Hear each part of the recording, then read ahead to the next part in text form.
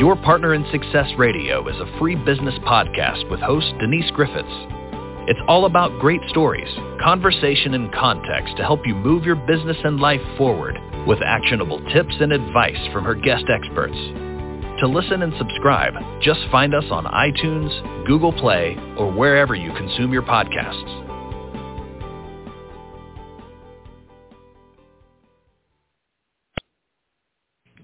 Welcome to Your Partner in Success Radio. I am your host, Denise Griffiths, and this podcast is ranked in the top 2% of the most popular podcasts in the world.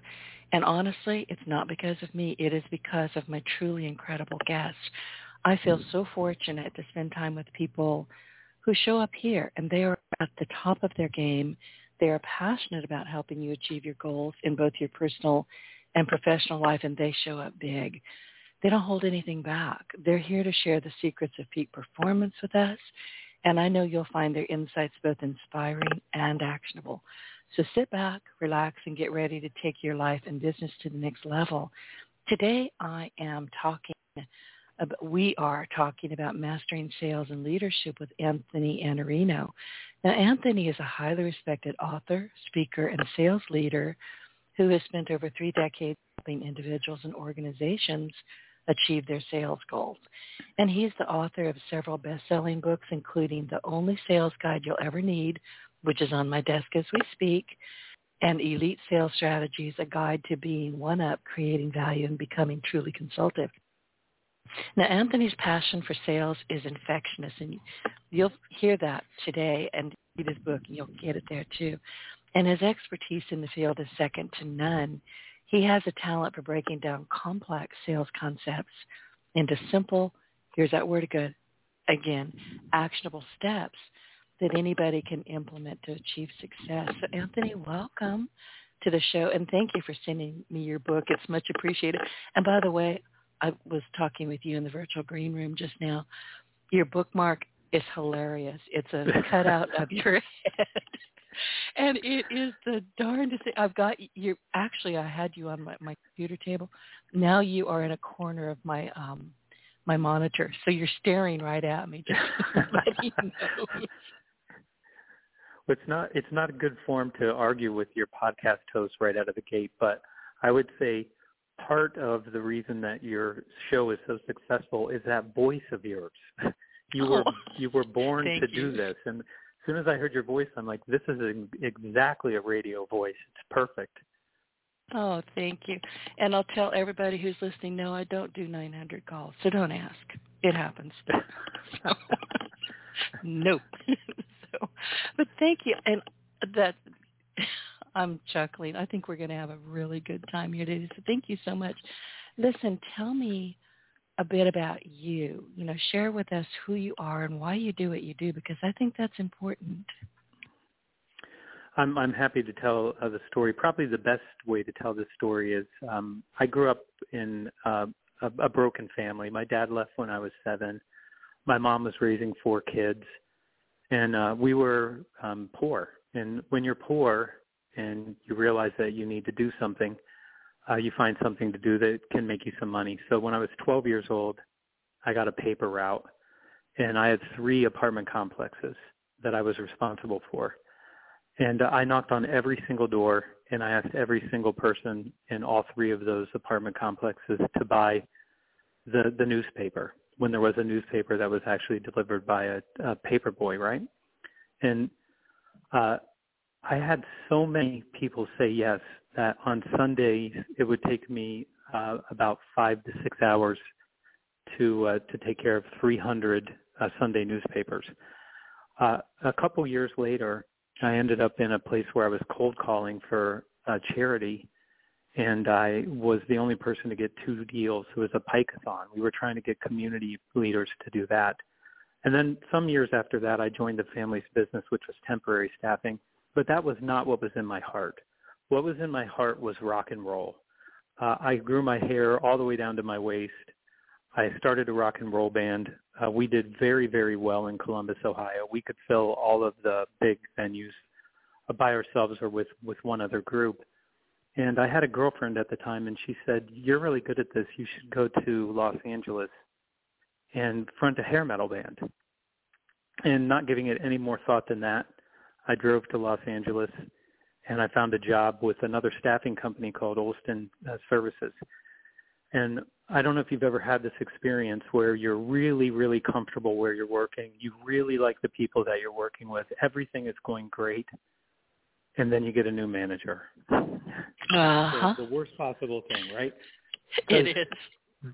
They're going to come in and they're going to start making changes, right? Right out of the gate, they have to get a win. And my new leader looked at me and realized, like, this guy's got hair all the way down to his waist. And I was doing a really good job as an operational person. And one day he came up to my desk and he said, whose accounts are these? And he handed me a list. And it turns out that they were all my accounts. I had won these accounts because what I was told in a family business is when you're not interviewing people and placing them, call people and see if they need any help. So that's what I did. I did what I was told to do in a family business, and I thought that's what I was supposed to be doing. So I would go out and meet people. I would talk to them about their problems, and then I would come back and send them a contract. And I ended up with more sales than the 3 salespeople that were in that particular branch. And that didn't work out very well for me because I was very happy doing what I was doing. I'm there to play rock and roll. But my manager came back later on and he said, listen, I want you to cut your hair and I want you to become a full-time field salesperson in the Los Angeles area. And what I heard, that's what he said, but that's not what I heard. What I heard was, I want you to become an axe murderer and go on a killing spree. That's what I thought about sales. So I said, I don't want to do this, and I'm not going to cut my hair. I'm here not playing rock and roll. I'm in a hair metal band, so I need to have hair. And he said, listen, you can keep it like shoulder length. You can wear it in a ponytail. But if you don't have a suit on Monday when you come in here, I'm going to fire you. I didn't think that was nice very guy. fair, so so I complained a little bit, and we argued for a little bit, and he eventually said, if you don't do this, I'm going to send you back to Columbus, Ohio. And I said, okay. So I went and talked to some of my friends, and we happened to be at a bar called Mom's at that time. It's in Brentwood, California. And while I was there, somebody grabbed me and gave me a really, really passionate kiss. And I didn't know the man that was kissing me, but he thought that I was Anthony Kiedis from the Red Hot Chili Peppers, who was one of his best friends, because I looked like him. I mean, we were about the same size, same hair, everything was the same.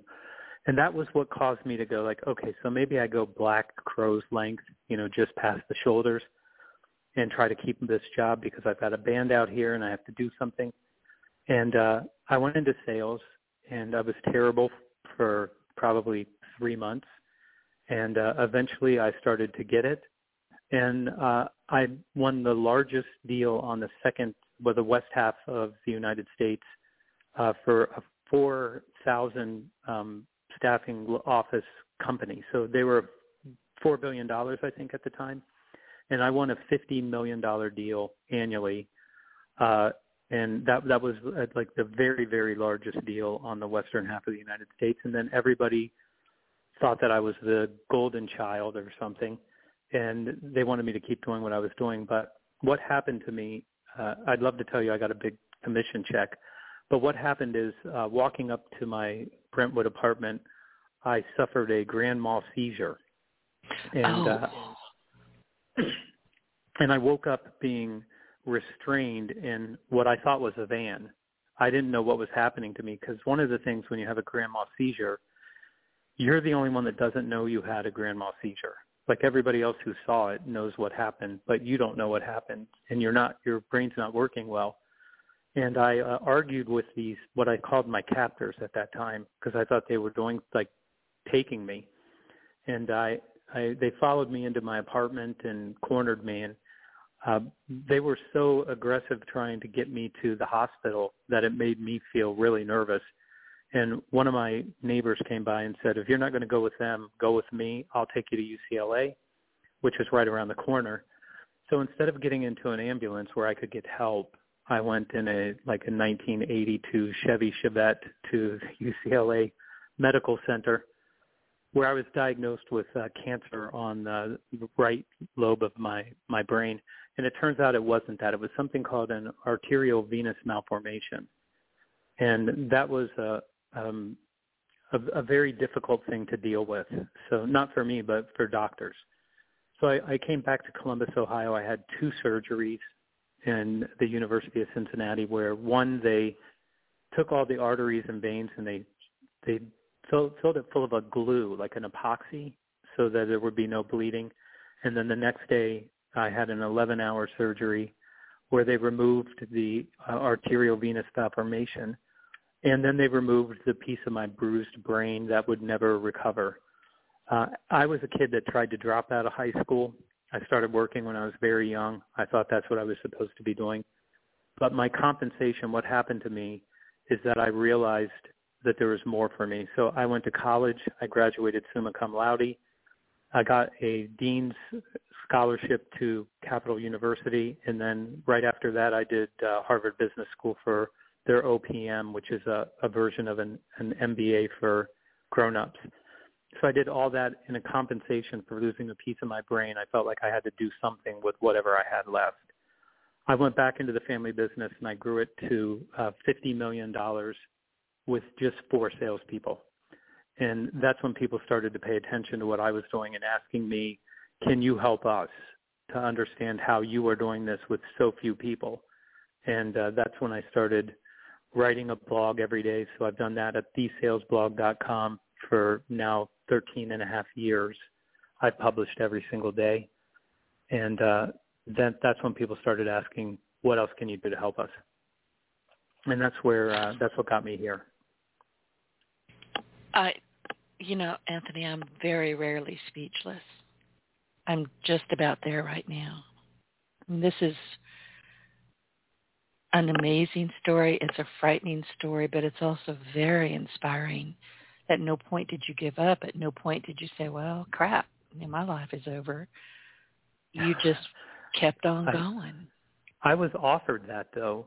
When I went to see my neurologist after the surgeries for just the checkup, there was a piece of paper that he pushed across the table to me, and he said, you need to fill this out. And I looked at it, and it was my disability. When you're in California, you pay for disability. It comes out of your check, whether you want it to or not. It's a law out there. There were 2 boxes. One said permanently disabled, and the other one said temporarily disabled. And he said, you have to pick one of those.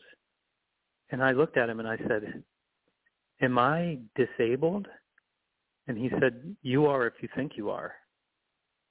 I said, I don't think I am. Right answer. That was the right answer. And I checked the other box, and I'm like, I'm not disabled. Like, I'm fine. I'm up. I mean, other than having like a little drip that I heard in my ear for about, 6 weeks. It wasn't really a drip, but it's so disconcerting when you hear it in your ear all the time. You think it's like a drip, but it's just the pulse from where they tied these arteries and veins together. It finally went away, but it was very disconcerting. So I chose to not be disabled, and I decided I can work with whatever brain I have left. And so far it's been okay. I would think so. And I know what you mean about hearing your own pulse. Have you ever been in a hurricane? No. Don't. But I'm in Southwest Louisiana, and where I live, I'm literally equidistant between Hurricanes Rita and Katrina. And this isn't about those particular hurricanes. No, they're magnificent, actually. Once you've done your prep and you've done everything you can to stay safe, and might as well sit back and watch it, because hurricanes are truly magnificent. They're scary. They'll scare the bejeebers out of you. But, I'm scared just watching them on TV. Yeah, a lot of people are. But there was one hurricane, and now I can't remember which one it was, but we landed right smack in the eye of there's so many of them. The eye of the hurricane means that there was all kinds of racket outside, trees bending over, literally bending over, falling over. It was a mess. And then all of a sudden, complete silence out of nowhere. Turned out we were in the eye of the storm.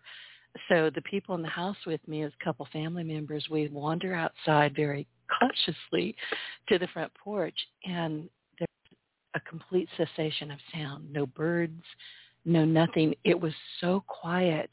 We could literally hear the blood rushing in our veins. Wow. Yeah. So what you just said reminded me of that, and I hadn't thought it in a while. It didn't last long. Excuse me. And all of a sudden it started back up, and we're like, oh, back in the house now. Let's hope nothing blows over again. And then a tornado hit, and my house got twisted, but that's another story. But I know what you're talking about, because when you hear your own blood, you're like, there's no way to describe it. No, I mean, it's disconcerting. I mean, and it went on for too long. I mean, it was probably 6 weeks or something. And then eventually it stopped, thankfully. See, I'm thinking Chinese water torture. That would drive me crazy. That's what I think it felt like. I can imagine. You know, when your story is fascinating. When we had our pre-interview, you were talking about how to sell for non-salespeople. I suspect, Anthony, I'm going to have to get you to come back another time, because there's so many things you can share with this audience, and I have so many questions. And normally I wait to do this about 3/4 of the way through, and I do it on the radio, so you can't tell me no. But would you come back another time? Absolutely. Okay, great. So listen, let's stick with what we're talking about now, because you started out with sales at a very early age. Partly because of need, I suspect, but partly that was just really who you were without knowing it. And then, you know, life took a big U-turn. You never stopped. You never quit. And I read your blog, the sales blog. I'm fascinated with it. I mean, but tell us a bit more about your life as you started recovering. You were never disabled. And I'm so proud to hear you say that. So proud. But let's pick up your life story, because I think people really need to understand what you can do to help yourself, what you can do to help other people. And honestly, pick up your big girl panties, not for you, but keep going. Don't sit down and whine. I mean, I think it's just depending on what your childhood was like. You know, for me, it was I had a difficult childhood, so there was, you know, dad leaves, mom's taking care of 4 kids. I'm in the street. I'm a street kid. That's how I grew up. A lot of violence. I mean, just in the neighborhood, because where we lived.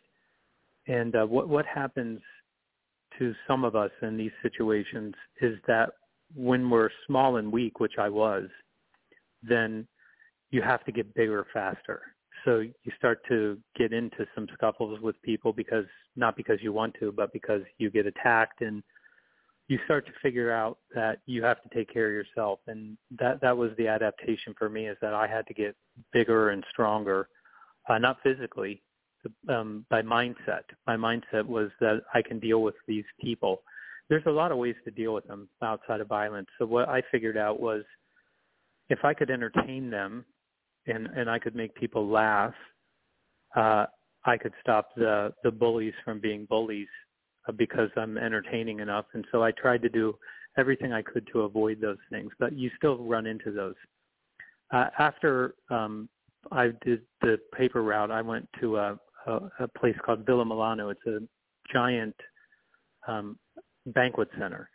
And I washed dishes there for probably 2 to 3 years. And it was a good experience for me. I got fed every day, prime rib, lasagna. Probably on a normal day, I would eat maybe like 8 chocolate mousse or something like that, because I was 13 or 14. And that was a really good place for me. I got paid a lot of money it's like $3.35, but I worked like 50 to 60 hours because they didn't care about labor laws. And that's where I realized that the discipline of being able to work is something that gives you a superpower. So there's 2 things that you could do in a dishwasher. You can either take the front part where it's wet and you're going to leave soaked, or you take the back part where your hands are going to be in trouble because the dishes are so hot when they come out. And there was always somebody who would complain about either one of those two things. And I never complained about them. I just did my work. And that stuck with me. So just the discipline of being able to work and just keep working going on was super helpful for me.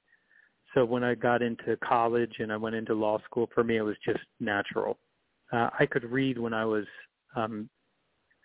just over 3 years old. I could read. And that's why that was school. I hated school.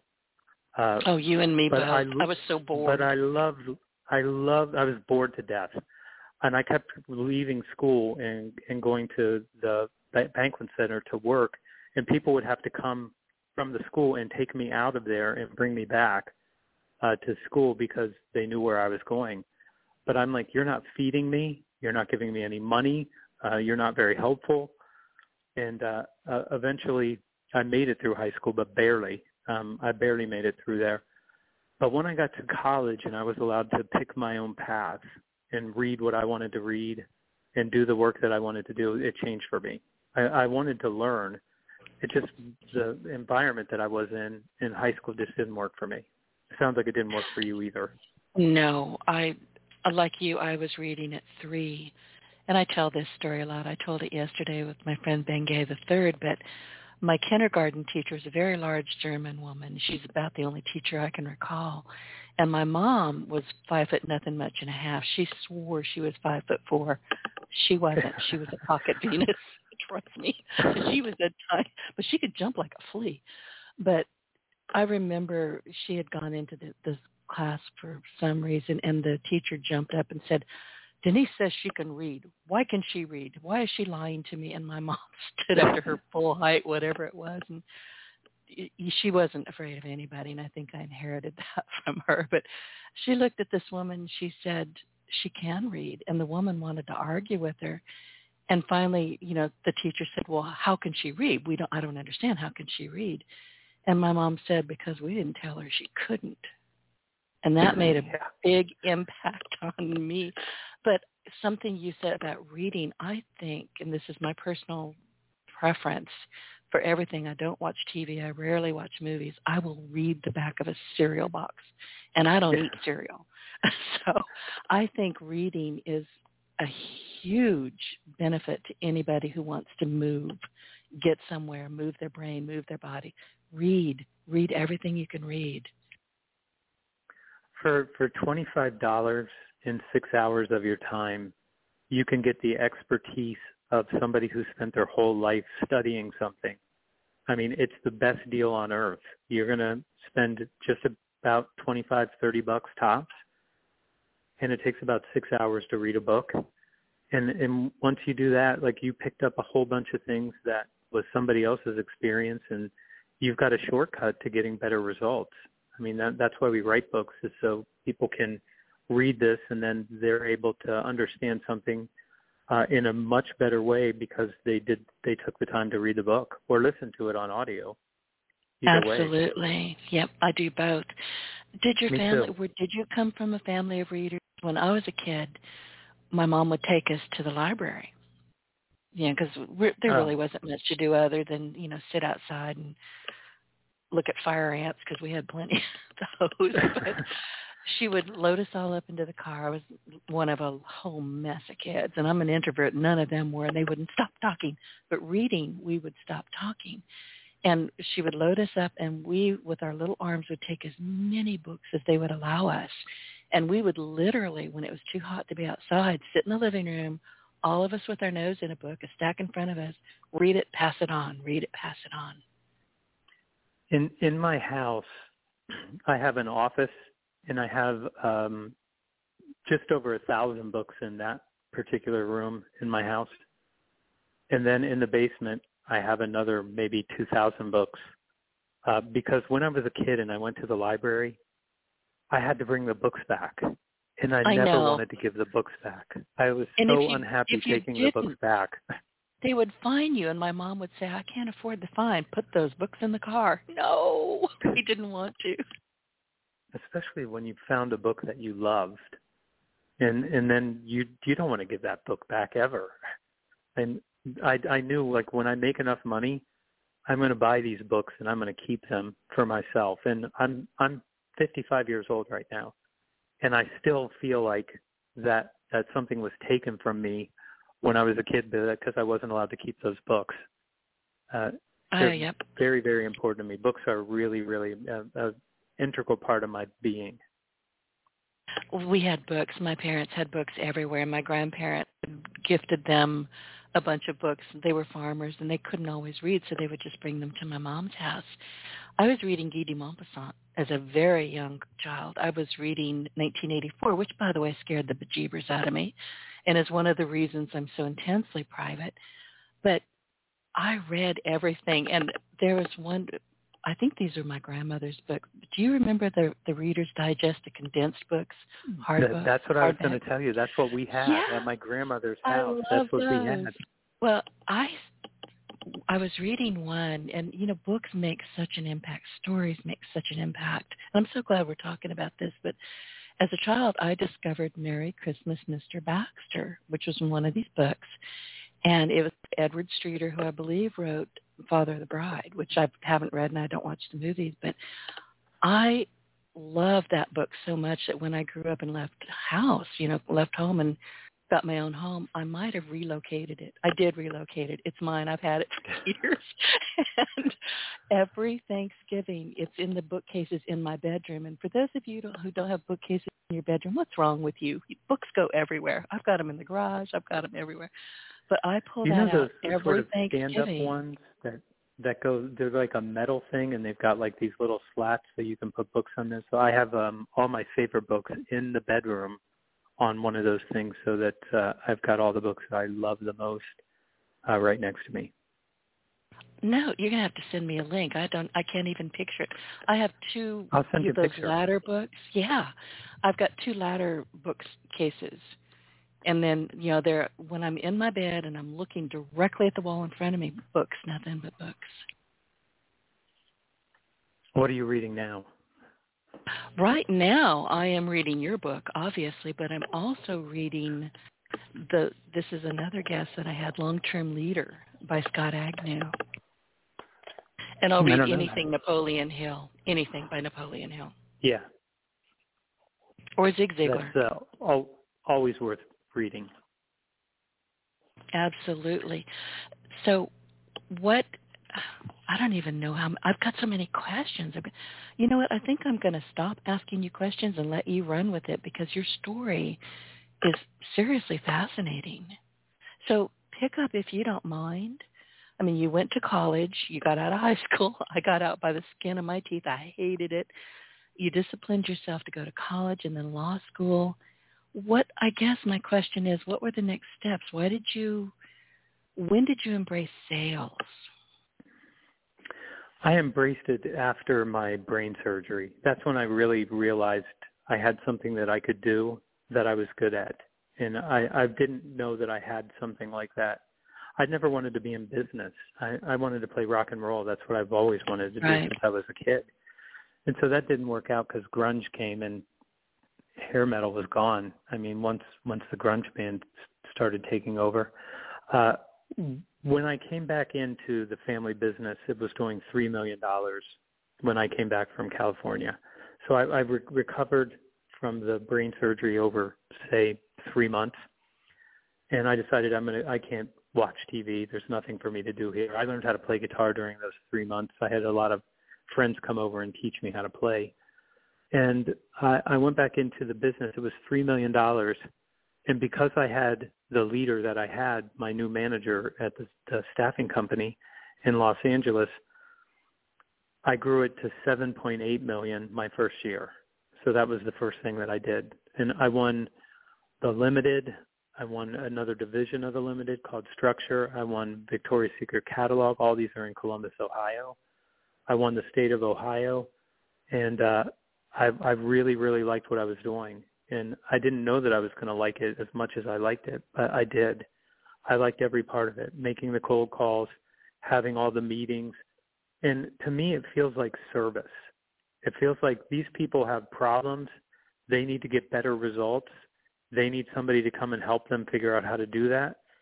And they really like it when somebody comes and helps them get the results that they want, and you start to get these relationships. And I'm a relationship guy, so for me, like having a relationship with someone and being able to create value for them and helping them get some results that they were unable to get before I showed up, that to me is just pure joy. And I enjoyed it. I still enjoy it. But that's what happened to me, is that once I started to do it and I realized that I had an ability to do it, I stayed in that lane, well, up until now. I'm still in that lane. You're still working with the family business? I have one hand on the steering wheel. So it's my mom and her business partner's business. I don't own any part of that. I own a part of 2 other staffing companies, but I have one hand on it because she's 76 and they're getting to the point where, you know, it's time to figure out what they want to do with this business. Yeah, so what's I am the succession engaged plan? to make sure. Right. Yeah. Gotcha. Yeah, So, you know what I'm hearing from you is that you have had a lot of people, no matter how rough your childhood was, and listen, mine was no picnic. It really wasn't. But I survived it, and I'm glad I did. It wasn't that horrible, but it wasn't fun. You know, just let me put it that way. But it sounds to me like no matter how rocky, rough your early childhood was, that you had an awful lot of people around you that came into your life who really had your best interest in their heart, and they helped you as best as they could. I'm writing my 6th book right now. It's called The Negativity Fast. And it is something that I think everybody should do, is try to take all of the negative sources in their life and remove them as much as they can. A lot of it is what you will have already done. You turn the TV off. You don't watch news. It's all bad news. That's all they do is try to scare you. And it's I'm not propaganda. willing to. It's propaganda, and I'm not willing to be poisoned. I'm not willing to have my mind poisoned, so I don't watch any news. My wife is always unhappy with me. She's like, "Did you see this story today?" And I'm like, "Nope." "Did you see this one?" "Nope, didn't see that either." I don't need to know. Like, she'll tell me, I know, but I'm not going to watch it. I'm not going to ingest any of that. And I did this for myself at one point in time. After law school, I was really political, and I'm a libertarian, so I get to argue with everybody. I can argue with the left and the right because I want all the rights that I'm entitled to under the Constitution. And I was really, really angry. And I had a mentor named Mike Distelhorst, and he said, "You're really angry about politics." And at the time, Bill Clinton had he signed a bill that gave us a retroactive increase to our taxes. So I paid my taxes, and then I got a bill for more taxes. And I didn't think they could do that, but they did. And I was angry about it. And he said, "Listen, the only thing that you can do is outrun the bastards. If you want to take care of your family, you have to go do that, and you're going to have a bigger impact on them than the government ever will." And it took me maybe a year before I acted on that. And then at that time, I decided I'm getting rid of politics altogether because there's nothing I can do about the world. I can't do anything about what's going on. I can't do anything. And I do have to take care of my family and give them the life that I think they should have. And I decided to do a negativity fast. So I got rid of, I got every magazine. And because I'm a libertarian, I would read Christopher Hitchens, in Vanity Fair or in The Nation, left-leaning. And I would read William F. Lee Buckley's stuff from National Review. I'd read everything. And I got rid of all of those. And it took me about 90 days before I felt a whole lot better. I mean, I just got rid of everything, even negative people I removed from my life. Like, I can't be around them. They're too negative. And I just wanted to have a clean start to say that I don't have to have these fears. Basically, that's what most of all these things are. It's mostly fear. And I didn't want the fear. I wanted to do what I wanted to do. And so I got rid of this. So in that book, I have a chapter on gratitude. And I think I'm grateful for all the bad things that happened to me equally as I am the good things. I mean, my dad not being there means I was liberated when I was 12 years old. When I was 14 years old, I drove an El Camino to Naples, Florida from Columbus, Ohio. I was a difficult child for my mom. I mean, for sure that's true. I apologize every time I talk to her. I talk to her a lot too, and I always say sorry. I know, but that was, I was liberated. I had a like Tom Sawyer, Huck Finn kind of growing up, like constantly into something, and there's always an adventure. I wouldn't trade any of those experiences at all. And you know, when you hear people say like, cancer was the best thing that ever happened to me, and you're like, I mean, certainly you got married and certainly you had children, like those aren't better than that. And what they're trying to communicate is the same thing that I had, which is after the brain surgery, your perspective changes. Like you recognize that the only things that really matter are people and the people that you care about. And you get this very, very clear view that other people are missing until something happens and they have to be confronted with their time here on Earth. I mean, your life is 4,000 weeks on average. That's what it is. It's 4,000. When I tell people that I know exactly how many weeks I think I have left, they think that's morbid, but I'm like, I'm counting down because I want to make the best of my 1,378 weeks, 3 days, and 13 hours. That makes perfect sense to me. People, we know this at gut level. We're dying from the moment we're born. I mean, right. It's just the way it is. We're changing, we're growing, but we're also retreating, and our cells are changing. We're getting older. We're going to die. You might as well just deal with your life or enjoy the best life you can while you're still here and you're still aware. I don't understand. Look, I'm like you. Negative people, I can smell them coming, and I'm out of there. I don't let them anywhere around me. It helps you not be negative yourself. They can infect you with their negativity. And when I see like sales groups where they have one really negative person, that person makes it their job to infect everybody else with their negativity. And then after that, you have a bad culture, and then you have to do a whole do-over to try to fix it. It's very difficult. And if you keep them out of your life, you're a lot safer. And to your point, though, when you're born, you have a death sentence.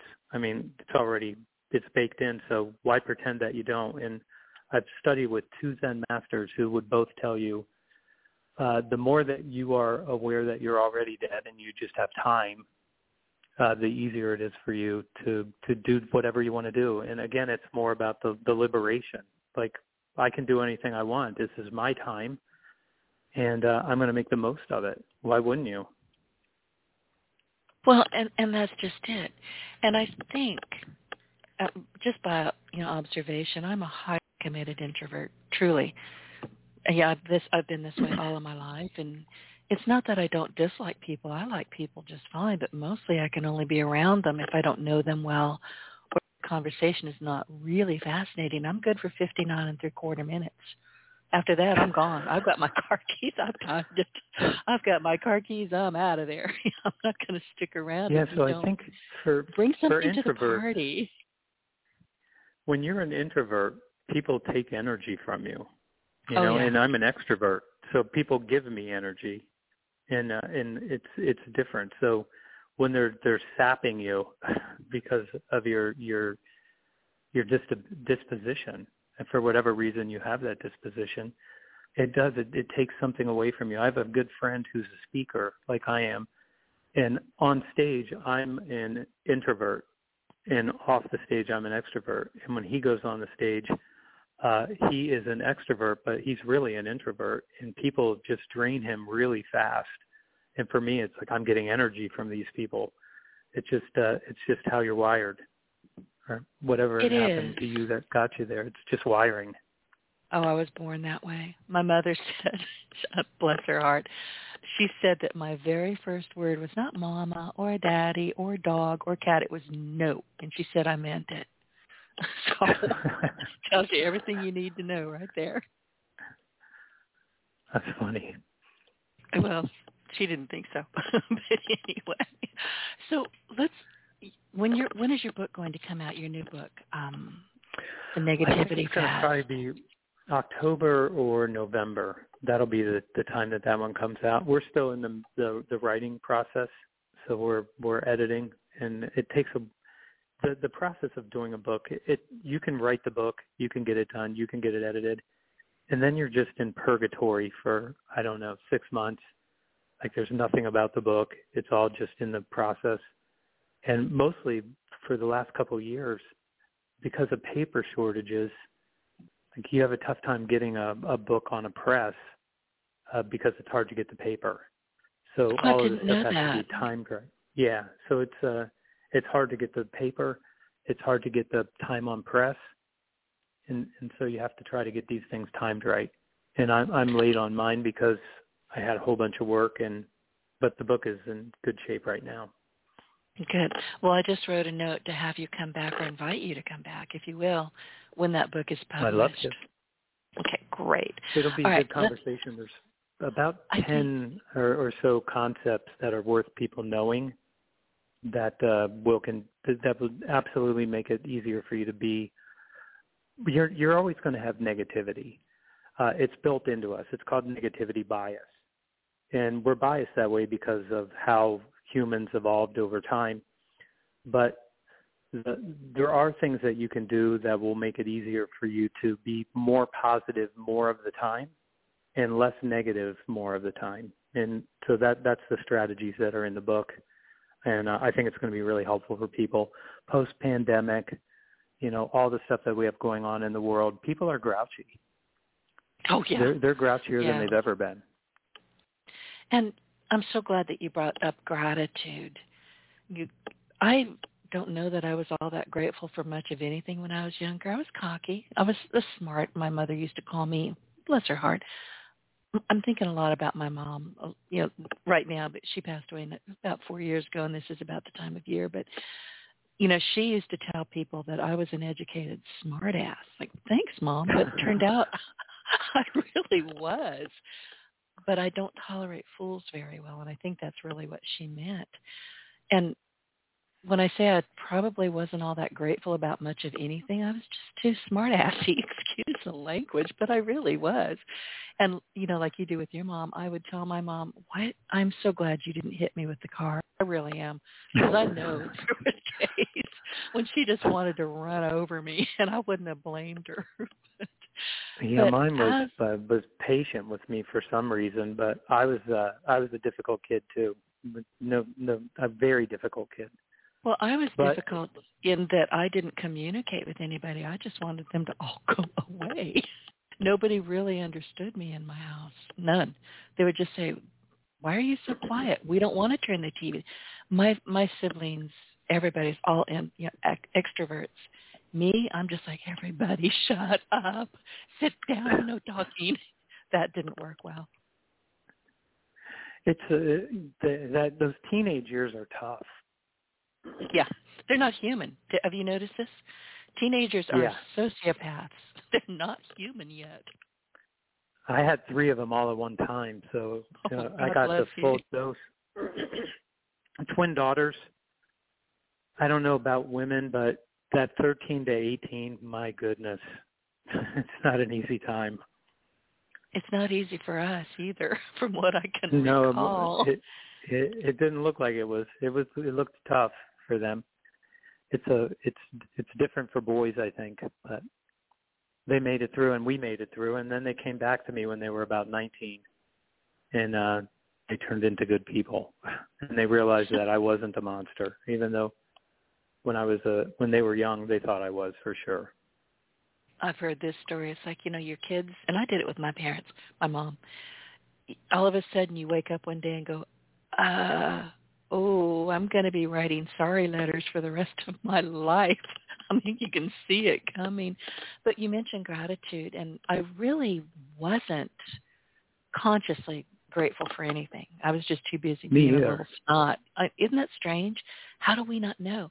And then years ago, this podcast is 15 years old now, And I had a guess probably in the very early beginning. I can't remember what we were talking about. I don't remember who he was, but I remember his message because he had, like you, a life-altering event with his health.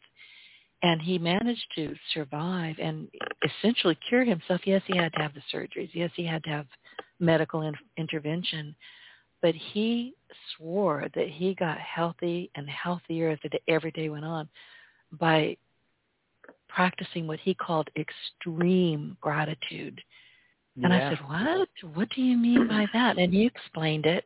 This is years ago. I mean, it really stuck with me. So I trained myself. I had to train myself to be grateful. How silly does that sound?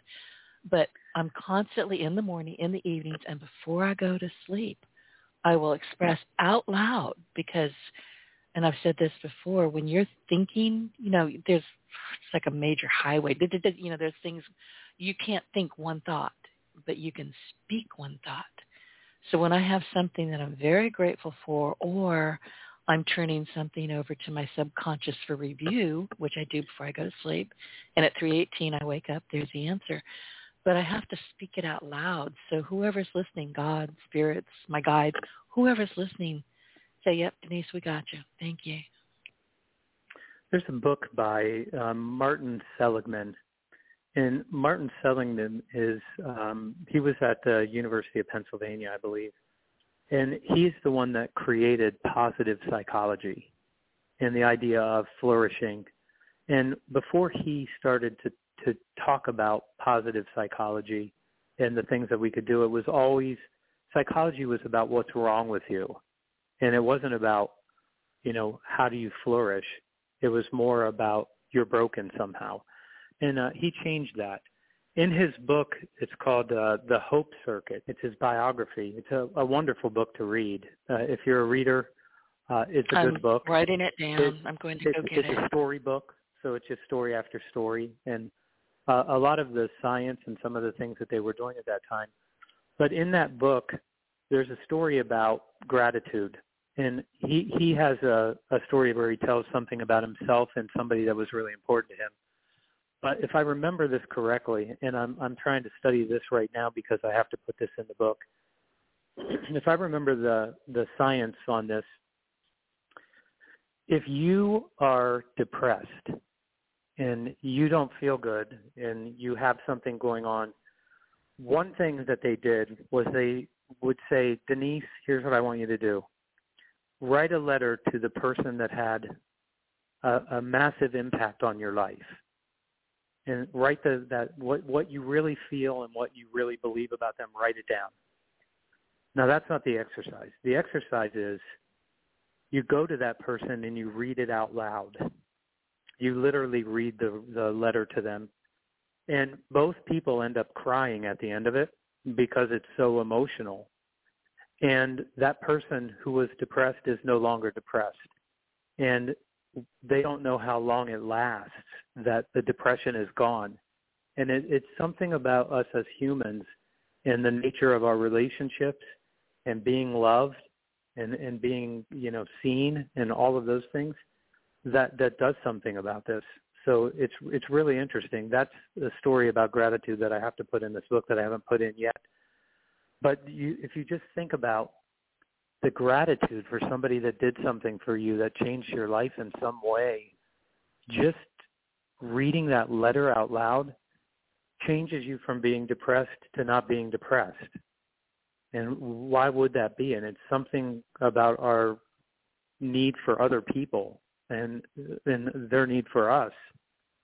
I just think that's a fascinating study and certainly something you can act on.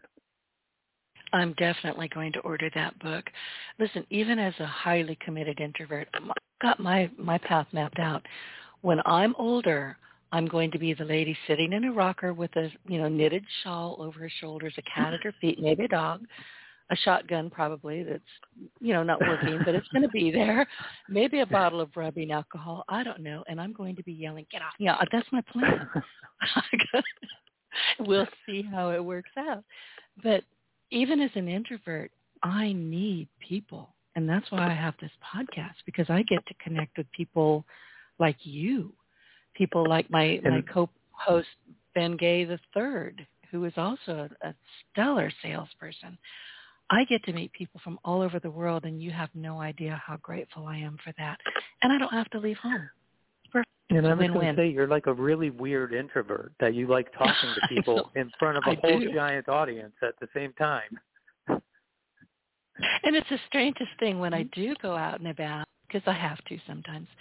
But, I'll put on my baseball cap and my largest, darkest Ray-Bans and my resting bitch face, and off I go. Doesn't matter. People always stop me and talk to me. It's the strangest thing. But you know what I've noticed? I will come back from these little outings energized, because I've met people I wouldn't normally meet. I've had fun conversations. I live in the middle of Cajun country, so some of them are in Cajun French. I'm learning something. And I come home and I feel seen, if you will. But I didn't have to take any of them home with me, and I don't have to keep them. But I got out and about. I miss New Orleans. I haven't been there in a long time. I went there many, many years ago with a business partner of mine. And I said, I'm going to go get some crawfish etouffee. And he said, what's that? Oh! And I said, it's mud bugs. And I said, it's delicious. And he said, am I going to like it? Oh, yeah. And I said, no, you're going to love it. Love it. And literally, I'm saying very literally, that's all he ate while we were in New Orleans. Crawfish. He ate it for absolutely. Crawfish etouffee every day, every meal for him. I said, I told you we were going to like it. Have you ever tried boudin? No. Oh, I'll send you a link to boudin. We eat a lot of it down here. Basically, it's dirty rice, but it's in a casing, and it's just delicious. It really is. But it's got rice and it's got liver, which I don't eat as a rule, but in boudin I will. Really good stuff. One thing about living where I live in the deep south, the food is just, oh my God, good. You'll go into a restaurant, eat a fried catfish po' boy, and want to go outside and kick your tires. It's that good. Yeah. Yeah, I love the food down there. I love Cajun anything. You'd like it down here. Listen, we've got about 10 more minutes, and I know we wanted to talk about sales, and I really, when you come back, I hate to tell you this, you're going to be coming back more than once. You're going to come back for the book, obviously, but just so the audience knows, what we were going to talk about was, and I'm going to give you the bullet points here, how to sell for non-salespeople, and some of the things that you told me where no one wants to grow up to be a salesperson. I've got a story about that. You were born to be a salesperson, and you can prove it. Why people don't love to sell, what we really do when we sell, why buyers are skeptical, and how to give people certainty. Okay, because your story is fascinating. Well, let's give them just a couple minutes then. So if you are a non-salesperson that needs to sell, I would tell you that you should pretend like the person sitting across from you is somebody that you're responsible for trying to help. And if you know something that would help them, instead of thinking that you're selling, think about this idea of my job is to help them get a result that I know how to do because I've done it for a lot of other people, and just pretend like this is a friend of mine and I have to help this friend. So I have to give them some information that they don't know. I need to help them make a good decision. And if you just look at it through this lens of this is just a person that needs some help and I have the capacity to help them, it changes how you feel about it. So I always try to start conversations with sales groups by saying selling isn't something that you do to someone. It's something that you do for someone and with someone. And that is how I think people should think about what they're doing. It's not like you're trying to do something to them. You're trying to do something for them and with them. And when you look at it through that lens, like I'm here to help that person, I'm going to listen to them. I'm going to make sure I understand them. I'm going to make sure that I understand their problem. And then I'm going to tell them what they might do to get a better result. So that's how you should think about it if you're a non-salesperson. Or if you are a salesperson, that's still a great way to present and to show up, is to be, I'm the person here to help make sure this person gets this thing that they want. And if you do that, like Zig Ziglar would say, You can have anything you want if you help enough other people get what they want. And Exactly. He was right then, and he's right now.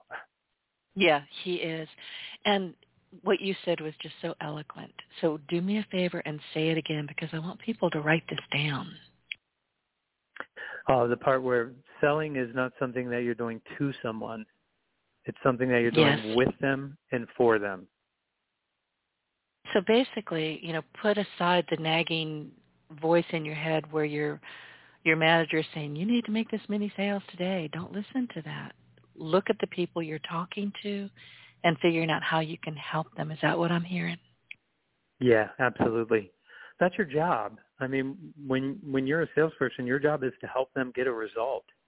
And if you just look at it through that lens, it changes the way you think about sales. Perfect. Some years ago, somebody, and this was a long time ago, I was in a feed store, I think. I had just gone from a livestock auction, and I accidentally bought 2 little baby pigs. I talk with my hands. Don't ask me how it happened. And I was in there asking somebody, does anybody want 2 baby pigs? Because I didn't have a farm. I had pigs. I didn't have a farm. And I was talking to a couple people, and they're just chatting up. I'm not unfriendly. I'm not shy. I just don't need to be around people all the time.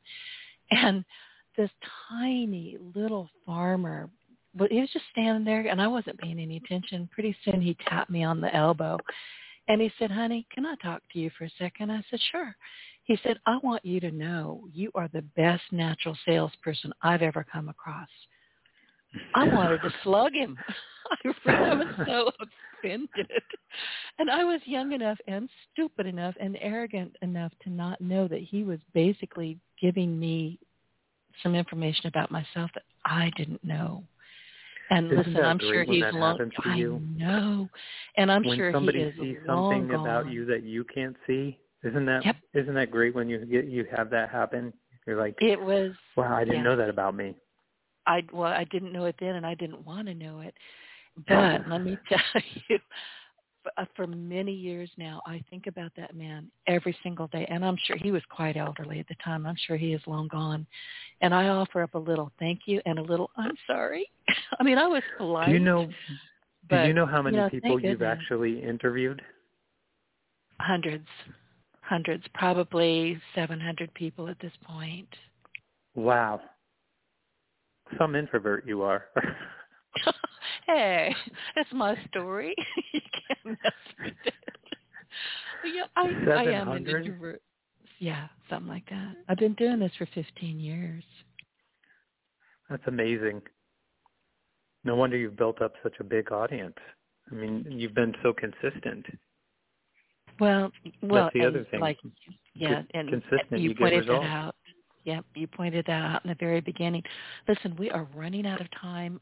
I can't tell you how much I've enjoyed this conversation, and I'm so inspired by it, and you do have to come back. You've already said it on the radio. Absolutely. So I'm holding you to it. And the next time we will talk about your book, The Only Sales Guide You'll Ever Need. We'll talk about that, and I'll get you to share the pointers that people really probably came here to hear. But now that they know you, I'm hoping they'll go find your book. So before I let you go, Anthony, it's been such a pleasure, but where can people find you? Before we wrap things up, can you let our audience know where they can find more of your work or connect with you online? The first place to go is thesalesblog.com, and you have to put the V in front of it, THESALAS, blog.com. I've got about 5,000 posts there, so if you're looking for any help with any part of sales or leadership, you'll find it there. You can also connect with me on Twitter, and it's just my last name, Iannarino, and you'll see that here, I think. And then LinkedIn is a really good place, too. So any of those places you can connect with me. And where can they find the book? I know it's on Amazon. Amazon's the best place to get it. Well, Anthony, thank you so much. And to our listeners, thank you for tuning in. We hope you will enjoy today's episode and took notes and gained valuable knowledge from our discussion with one of the best in the sales world, Anthony Iannarino. And don't forget to just lost my train of thought. Don't forget, I'm scribbling down notes. Don't forget to subscribe to our podcast and leave us a review on your favorite platform. And be sure to join us again next time for another exciting episode. Until then, keep learning, growing, and exploring. Anthony, thank you. Thank you. Get your voice heard. If you would like to launch your own far-reaching podcast, contact Denise Griffiths at yourofficeontheweb.com and go to the podcast tab.